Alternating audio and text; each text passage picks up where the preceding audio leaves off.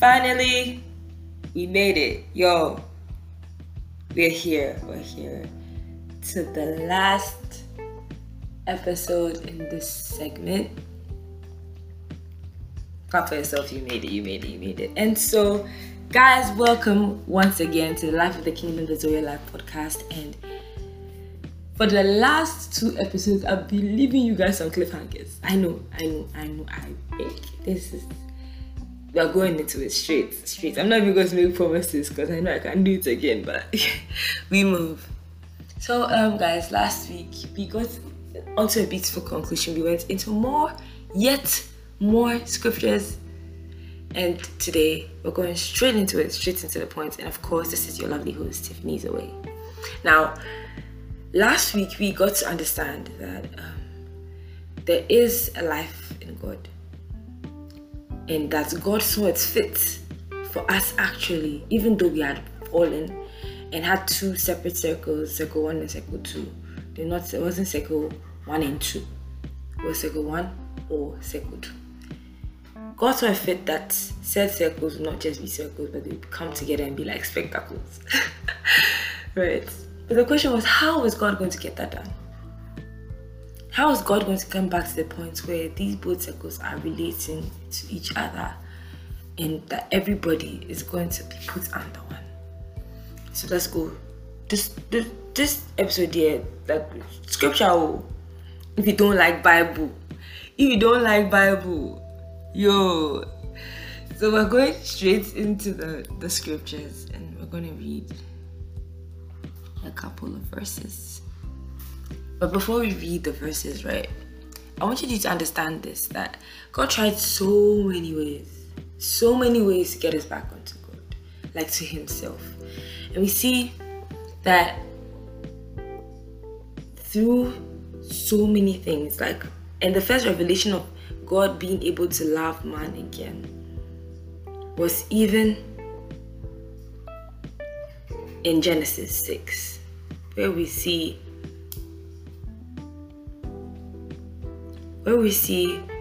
something interesting happen, where the people of Sodom and Gomorrah, everybody knows these people, those quite the hype. Now these people doing so many things, and not only even them, but the whole population of man was just lopsided, because scripture says every single intention of their hearts was evil continuously. that's hard. But then we see that God could have chosen to just completely and totally wipe off the human race. He could have said, okay, I'm done with y'all. I'm done. Don't talk to me again. Don't talk to me again. If you see me, pass. You know how squad do it. If you see me, pass. I don't know you. God could have really done that, because, like, imagine, I don't know, sometimes I like to put myself in other people's shoes and even God's shoes when I'm meditating and stuff.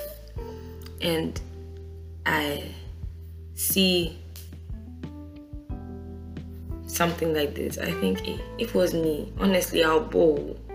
I probably wouldn't have. I would have just unleashed my anger and be done with it and start afresh, you know, because everybody likes fresh new beginnings. Like, we all like it. So let me read the verse. It says, Genesis chapter 6 verse 5 says, and God saw that the wickedness of man was great. And sorry, it wasn't Sodom and Gomorrah, big, before this book come for me. And God saw that the wickedness of man was great on the earth, and that every imagination of the thoughts of his heart was only evil continually. And it repented the Lord that he had made man on the earth, and it grieved him at his heart. And the Lord said, I will destroy the man whom I have created from the face of the earth, both man and beast and creeping thing and the fowls of the air, for it repented me that I made them. But Noah found grace in the eyes of the Lord. Now, guys, this one side of it, right? Now we see the whole ark being built and all those things. Now let's fast forward into after all that happened. For the people that don't know, this is the story of Noah and the flood. Yeah. And so we see that after that rains a serious storm. It says that the gates or the fountains of the deep were opened up, like channels of my spirit opened up. It said they were actually, so it was not raining only from above. Deep down of the earth had opened up, and any water that was in there came out. And so it was a flood. If people know a tsunami, that was nothing. Trust me, that was nothing. This was a proper flood. And it says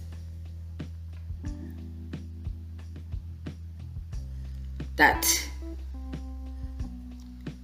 God, let me read this. It's a bit lengthy, but let me read it. Genesis chapter 8 verse 15. And God spake unto Noah. So this is after the earth had dried up. God spake unto Noah, saying, Go forth of the ark, thou, and thy wife, and thy sons, and thy sons' wives with thee. Bring forth with thee every living thing that is with thee of all flesh, both the fowl and of the cattle, and of every creeping thing that creepeth upon the earth, that they may breed abundantly in the earth, and be fruitful and multiply upon the earth. And Noah went forth, and his sons and his wife, and his sons' wives with him, every beast, every creeping thing, and every fowl, and whatsoever creepeth upon the earth, after their kind, went forth out of the ark. And Noah builded an altar. Sorry, I'm going to say an ark. Noah builded an altar unto the Lord, and took of every clean beast and every clean fowl, and offered burnt offerings on the altar. And the Lord smelled a sweet savor. And the Lord said in his heart, I will not again curse the ground any more for man's sake. For the imagination of man's heart is evil from his youth. Neither will I smite any more every living thing as I have done. While the earth remaineth, seed time and harvest, and cold and heat, summer and winter, and day and night shall not cease. Look at the promise. This is someone that is supposedly angry. He just finished like wipe up almost all of the generations of the earth. But he comes back and he's like, okay, I'm not doing that again, because there's still something special with man. So after this, we see a certain people come out. I said I was going to make this only three episodes. So. A certain people come out, and we see something called the people of Israel that came from the man Jacob, who came from Abraham, who used to be Abraham. And I learned this from church. Shout out to the King's Union International Church, Regalia Church. My pastor, Bishop Charisma, he brought this understanding. He made me understand this from a message I was listening to called The Hebrew Man. And in The Hebrew Man, I got to understand that there was a certain man, which was Abraham, and even his dad, that lived a certain lifestyle of migrating from place to place. And if you guys know the history of the Jewish church, I mean, not even just the Jewish church, I mean the Jews in total, you know that they want people that have moved around a lot from country to country, and wherever they go, to just thrive. And so God saw this lifestyle in Abraham's dad and even others, and he loved it about them. Why? Because he realized that there are a certain class of people that thrive wherever they go. Why? Because that's what God does. God is the victorious kind. He goes around winning. You see, that's why the psalmist to say, "My God, mighty in battle." Like, gives a certain description of God as like a victorious warrior. And so when God saw this of people, he liked it. So he's like, okay, out of you, plenty nations will come. Why? Because Abraham had tasted of the nations of the earth. He was a Roman man.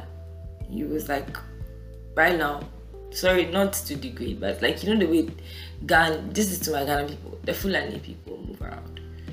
the herdsmen, they move around from place to place to place to place to place. That was them. But they were, in those days, moving around to pick up things from other people. But God restructured them and made it so that, okay, look, now you're not just going to be about the person that's moving from place to place. No, you're the one that is taking me wherever you go. So you're establishing me in every kingdom. You get it? In every nation.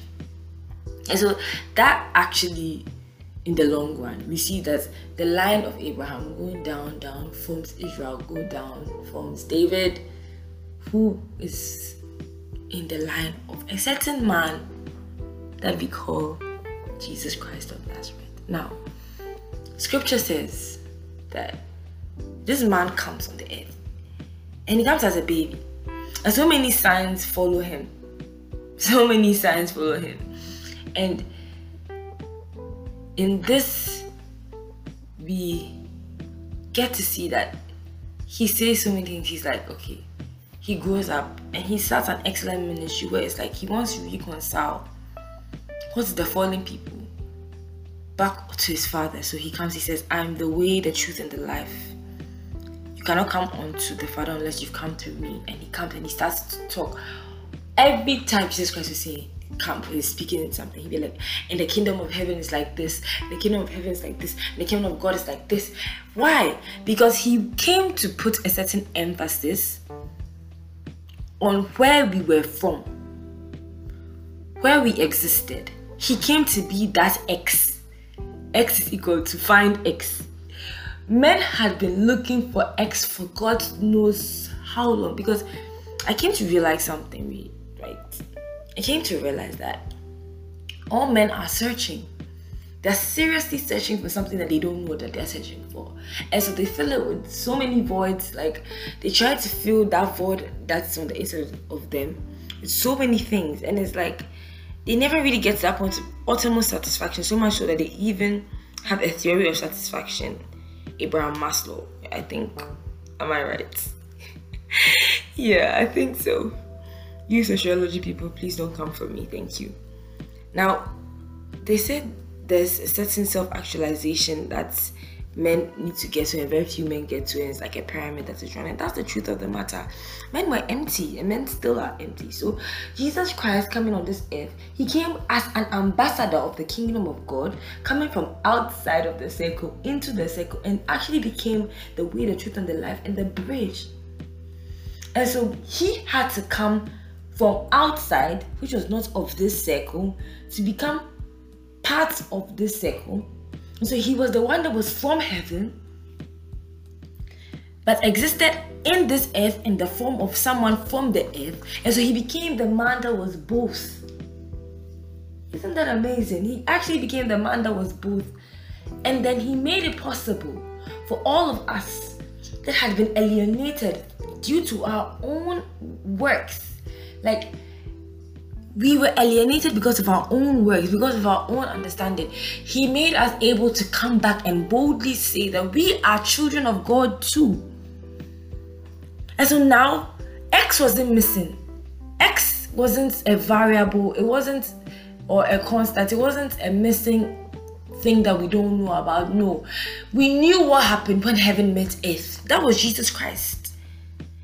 And Jesus Christ is so determined to make sure that we walk in this kingdom of God. And he says, come into this kingdom. And he says, if I'm standing at the door of your heart and I'm knocking, and if there be any one of you who wants to be part of this invitation, open your door and I'll come in and dine with you. Then he says, there are many mansions in my Father's house. If I didn't know so, I wouldn't have told you so. But I go to prepare a place for you. And this was after he spoke to his disciples and he was letting them understand certain things, right? Because he had already come to establish this kingdom of God on the earth. And so it didn't just become about God being far in his heavens and being far away. It became about God and us meeting. So I'm going to read a verse. I have to read this verse. It's in the book of Revelation. So Revelation chapter 21. And verse 1, it says, "And I saw a new heaven and a new earth, for the first heaven and the first earth had passed away," or were passed away, "and there was no more sea. And I, John, saw the holy city, New Jerusalem, coming down from God out of heaven, prepared as a bride, adorned for her husband." And the verse 3, I love this side. It says, "And I heard a great voice out of heaven saying, Behold, the tabernacle of God is with men, and he will dwell with them, and they shall be his people, and God himself shall be with them, and be their God. And God shall wipe away." You guys, I remember that's the book of that song, "And God shall wipe away every tear from the eye." I cannot rap, but then it says, "And God shall wipe away all tears from their eyes, and there shall be no more death, neither sorrow nor crying, neither shall there be more pain. For the former things are passed away." And he sat upon the throne and said, "Behold, I make all things new." And it's amazing. It's amazing because now we see that the God of heavens is now the God of the earth, because the heavens and the earth are joined together out and are now one. And all that was the grief and the pain and the strife of us being separated from God is no longer there. For those of you that don't know what a tabernacle is, in those days it was where the presence of God was kept, right? And we see that now there's actually something where we can look forward to in the days to come, the point where we come back into contact with our Father. And so guys, this has been an extra long episode, but it was necessary. Hallelujah. Amen. So we've come to understand that this is our kingdom. This is our legacy. Even we as the church of God. I have to read this last verse. The last one, people. From the book of Ephesians. Ephesians chapter 1. And it says, Ephesians chapter 1, verses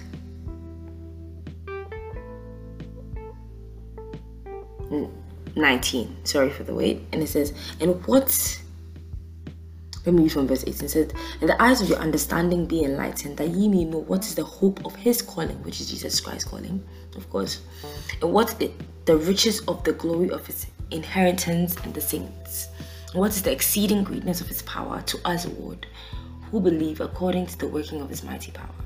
Verse 20, "Which he wrought in Christ, when he raised him from the dead, and set him at his own right hand in the heavenly places, far above all principalities and power and might and dominion and every name that is named, not only in this world, but also in which is to come," which is what we just read about, "and hath put all things under his feet, and gave him to be the head of all things to the church, which is the body, the fullness of him that filleth all in all."